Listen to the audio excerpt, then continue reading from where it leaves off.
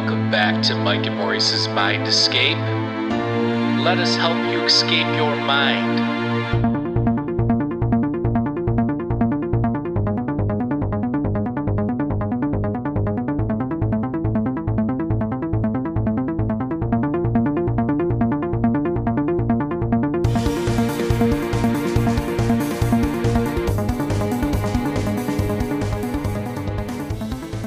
All right, folks, welcome back to Mike and Maurice's Mind Escape. We have episode number 196 tonight.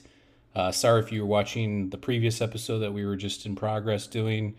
We had a poltergeist in the connection, and it kind of just wiped everything out. I don't know, it was very bizarre. But we're going to do episode 196 tonight. We have Seriah from Where Did the Road Go? And we're going to be discussing poltergeist and UAP and paranormal stuff and all sorts of cool stuff. But before we get started, head on over to patreon.com/mindescapepodcast. For just $2 a month, you'll get exclusive guest episodes and segments. We're going to do one with Seriah, and maybe I'll throw on the beginning part of the episode we just did onto the Patreon as well. But head on over there for just $2 a month. It's a whole nother catalog of all, a lot of the guests that we've had on. There's segments and episodes with them on there, so check that out. And we're also on Discord, so come chat with us on Discord. Also head on over to indrasweb.org. It is live. This is a social media platform that we created to connect open minds. So whether you're talking about UAPs, UFOs, you're talking about theories of everything, or whatever the case may be, everything that we discuss on the show, it's the perfect platform for that. And without further ado, welcome back on the show, Seriah. Hey, thanks for having me back again. Thanks for joining us again. For the second time in just a little bit. Yeah. So I feel like this is deja vu. It is. I don't want to repeat. I mean, if anybody was listening live, I don't want to repeat what we were just talking about. So, like I said, I'll throw it up on the Patreon, all the UFO, UAP stuff. But, a lot of it's just rehashing stuff that we already know about each other and stuff anyways. There wasn't anything, I don't think, truly groundbreaking in there. But let's see here. Okay, so let's talk about poltergeist. This is something that I don't really know too much about. I did research some stuff earlier on it. I'm not a big, paranormal in the sense of like ghosts and cryptids and all that kind of stuff. I find some of it interesting, but the poltergeist thing I know you are particularly a fan of. And we discussed it a little bit when I was on your show not that long ago. But it means loud ghost or loud spirit in German, I believe. Yeah, something like that, noisy spirit or something. So why don't you give us a little bit of a rundown on like the basics here? Well, the traditional version of a poltergeist is a spirit who's throwing things around the house, making things happen. As parapsychology evolved, they started realizing a lot of times it was focused on a particular person. Oftentimes, but not always, a prepubescent girl.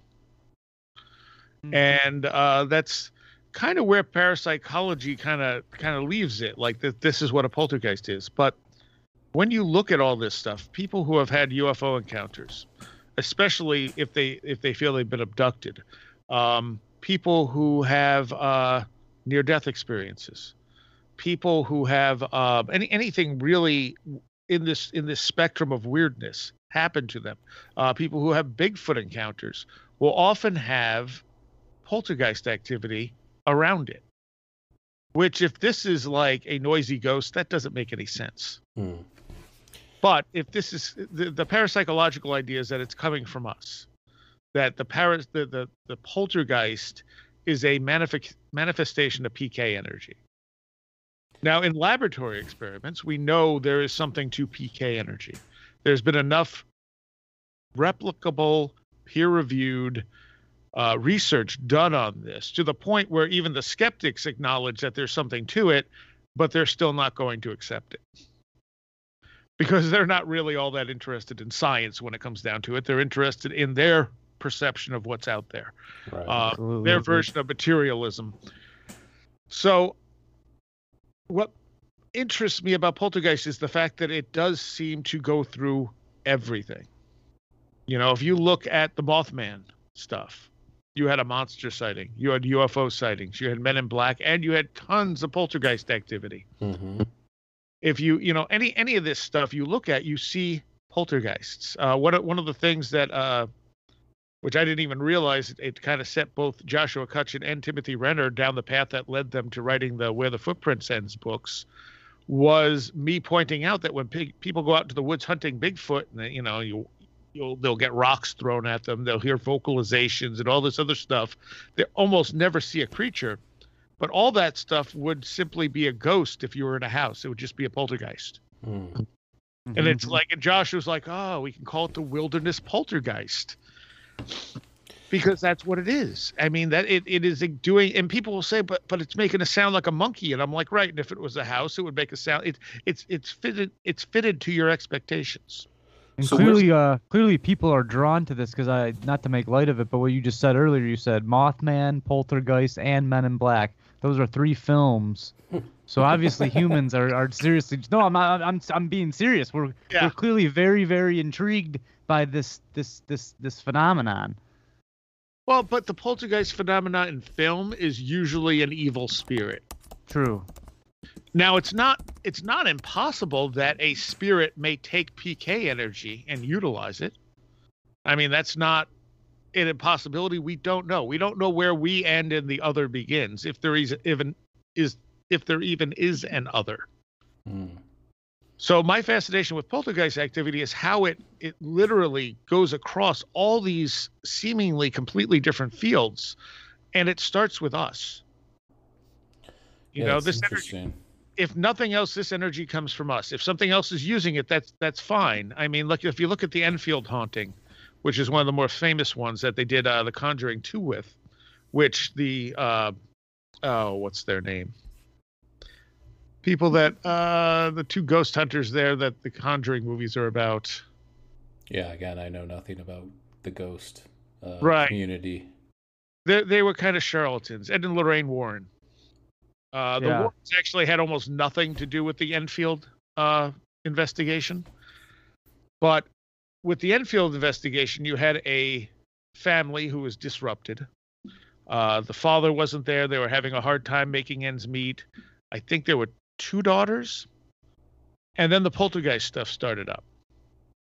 And it's very well documented by the parapsychologists who investigated it. The Warrens only come into it because at some point Ed Warren came up to one of them and said, if we work this right, we can make a lot of money off of this. Mm. And he told them basically to get lost. And somehow that turns into what you see in the second Conjuring movie, which is a bunch of nonsense, where they're like the heroes coming in to save this family. And there's even a scene where the parapsychologist in the movie is like making a big deal about all this activity, and Ed Warren's like, no, this is about the family. And I'm thinking, this is kind of disgusting to me in a way. Because he was the exact opposite in real life. He was all about how they could make money with this stuff.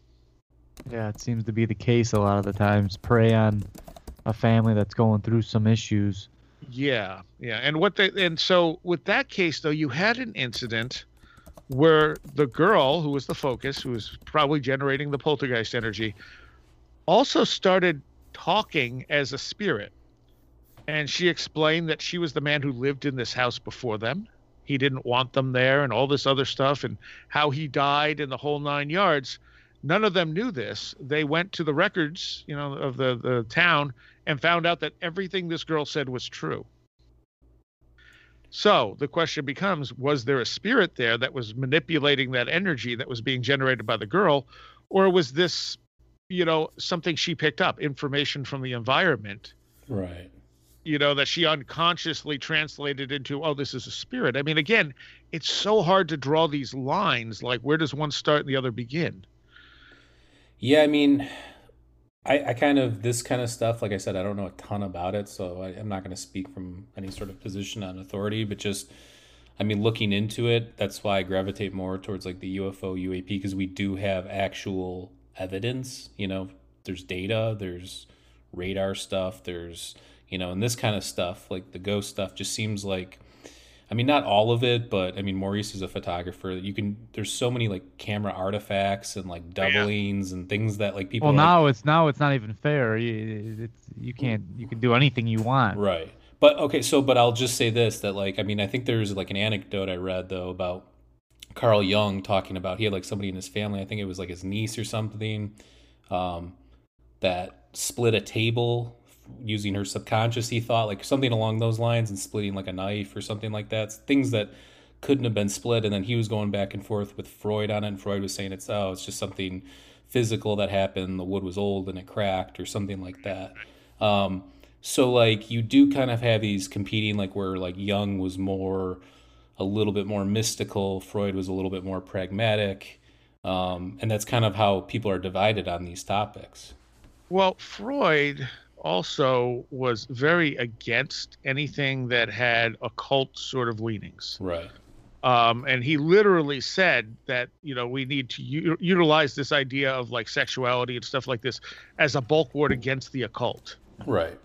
Against the paranormal. Whereas Jung embraced it. I mean, Jung talked to a daemon and everything else, and wrote some really fascinating books on UFOs. And had did he talk about the Kabiri, the Greek daemons? Yeah, he talked to one. He had a daemon that he talked to. Yeah, and I forget his name, but Patrick Harper goes into a lot of detail about that in Daemonic Reality. So, I mean, when you look at this stuff, though, so like I did read a little bit of it. When did this start? Like the 17 or 1800s, right? It was started like a not necessarily this, but these kind of concepts, right? And then again, get into the psychical and spiritualist movements and stuff like that. Right. And that's, I mean, they're two. When I'm looking at poltergeist activity, I'm looking at unconscious PK activity. Whether or not it mimics a ghost or whatever, I don't think matters. I think it's all that there's in all of this stuff. When people have UFO encounters, you'll often see them complain about poltergeist activity, but a lot of people keep it separate. So unless you ask them, they're not going to mention the poltergeist activity because to them that's not connected to their UFO sighting. But it's consistent. And Tim Renner, researching Bigfoot stuff, started asking people, what else is happening? Are you seeing any lights? Are you having any poltergeist activity after their monster or Bigfoot sighting? And almost every single time they're like, yes. But they weren't connecting the two. And I think this is the one of the common pinpoints with all this stuff. Whatever this has to do with us, one of the common factors is this unconscious PK energy, which we can prove in laboratory settings. What does that PK stand for? Do you know? Psychokinesis. Yeah. Okay. Well, you have all the tests with like the number generators and altering things, and then you have like Dean Radin's work and like Real Magic and like Rupert Sheldrake's stuff, and you have like all these different people that have proven that there is these slight increases when you take consciousness into effect or take consciousness into account, while focusing on these topics. And it seems to elevate with emotion and stress. One of my occasional co-hosts, Shirley Black, who had 3 near-death experiences and did all kinds of laboratory research with some of the biggest names in the field, if she even gets slightly upset, electronics around her start going crazy. I mean, she's had tons of poltergeist stuff happen to her. In fact, for parts of her life, she tried to get away from even thinking about this stuff because it seems to actually cause it to happen more. Maybe that's what happened to our live stream that we were doing before this. Maybe. So, I mean, to me, that's one of the common factors, that poltergeist activity, the PK, as in unconscious PK energy, not as in ghosts, is part of what is connecting all of these disparate phenomena, and we're the connection point. I'm not saying that like ghosts and UFOs are the same thing, but there's a lot of overlapping stuff, and all that overlapping stuff is from us. So someone experiencing a UFO and maybe a cryptid encounter, it may be a different version of the same thing, or it may be using the same process. Like these things aren't normally here for us to interact with. Like it's entirely possible there's a large undiscovered primate, say, in some of the really mountainous areas of Canada, the United States, like Gigantopithecus.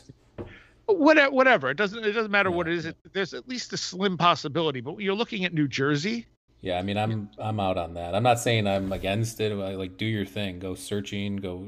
I just Yeah, we've had a pretty good I've seen enough interview. shows, and we had one of our friends from back home on before, and he's big into it, and he records like vocal recordings and stuff like Yeah. that.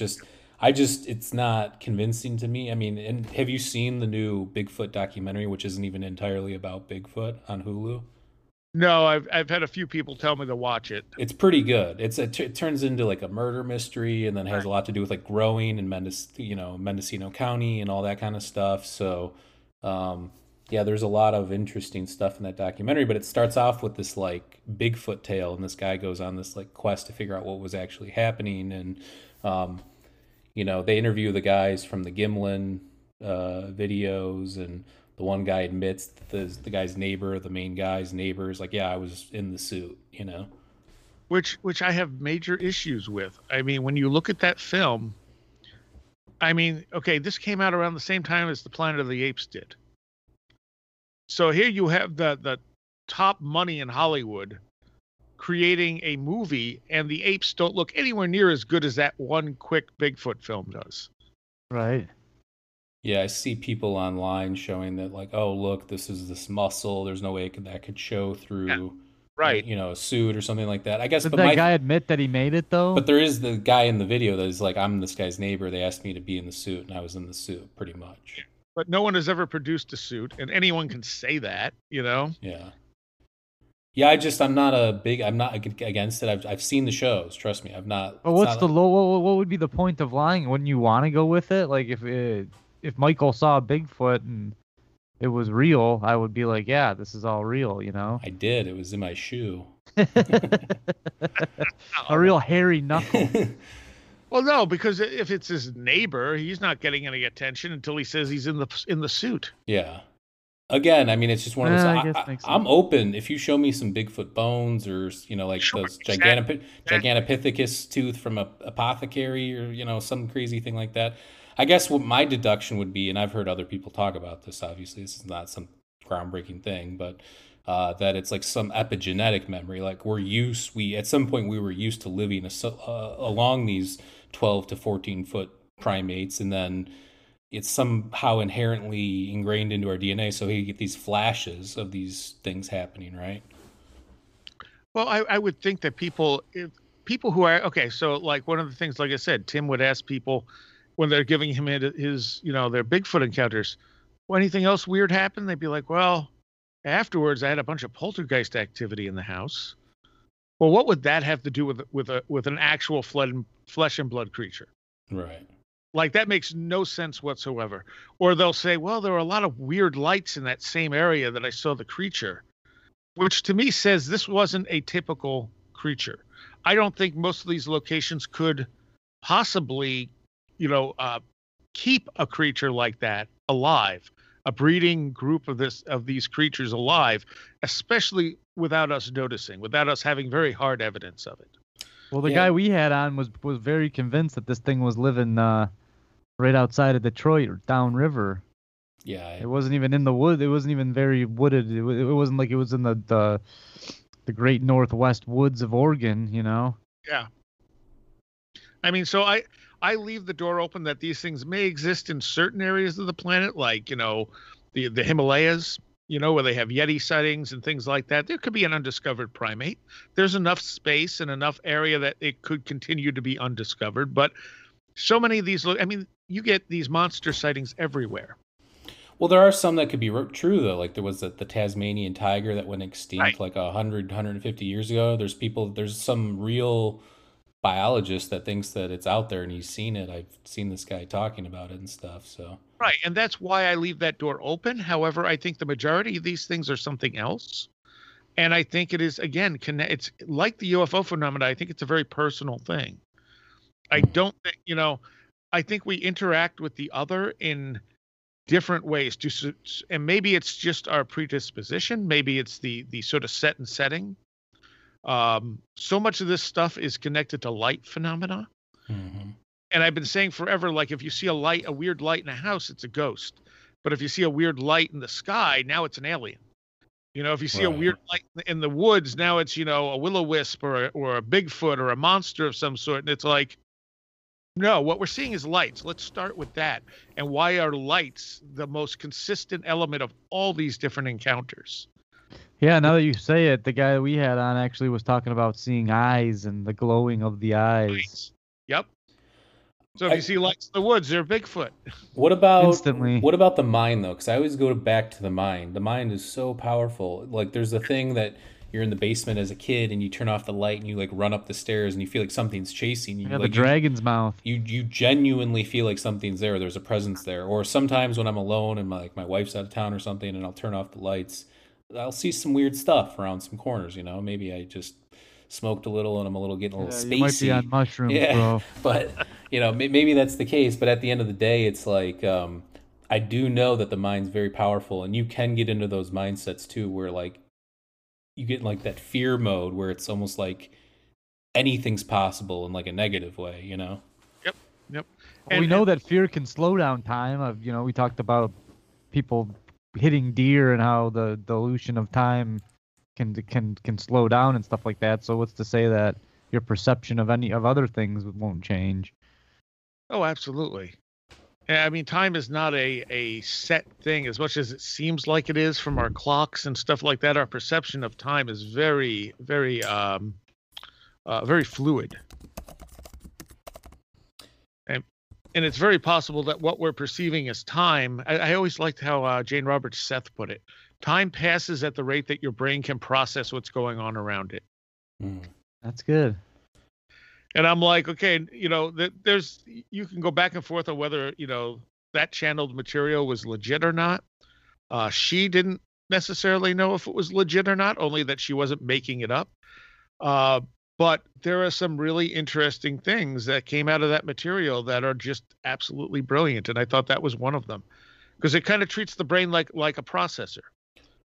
So, when your processing speed is up, time moves faster. That's why when you're busy or, having a lot of fun, time just zips by. But when you're bored staring at the clock, time seems to just crawl.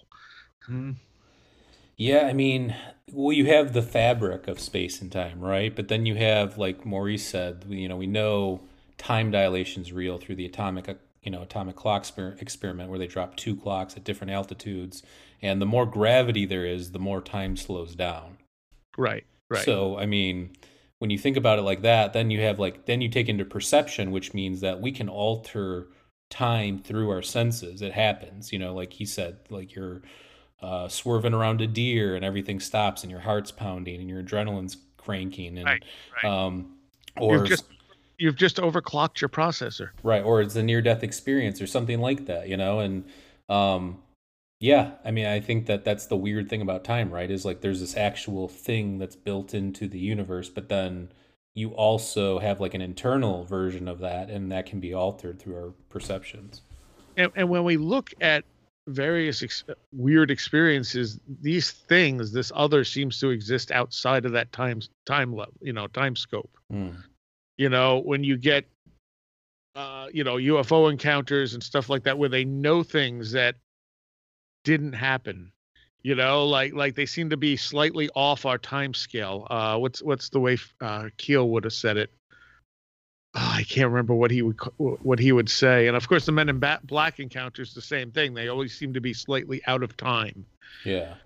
Never quite where you expect them to be. And slightly weird too, right? There's always like little quirky things wrong with them that he was picking up on. That was like, oh, this person's. And then of course you got to wonder how much is that the government using that and actually, looking at government agents pretending to be Men in Black. Yeah, and you say government and they shut your podcast down.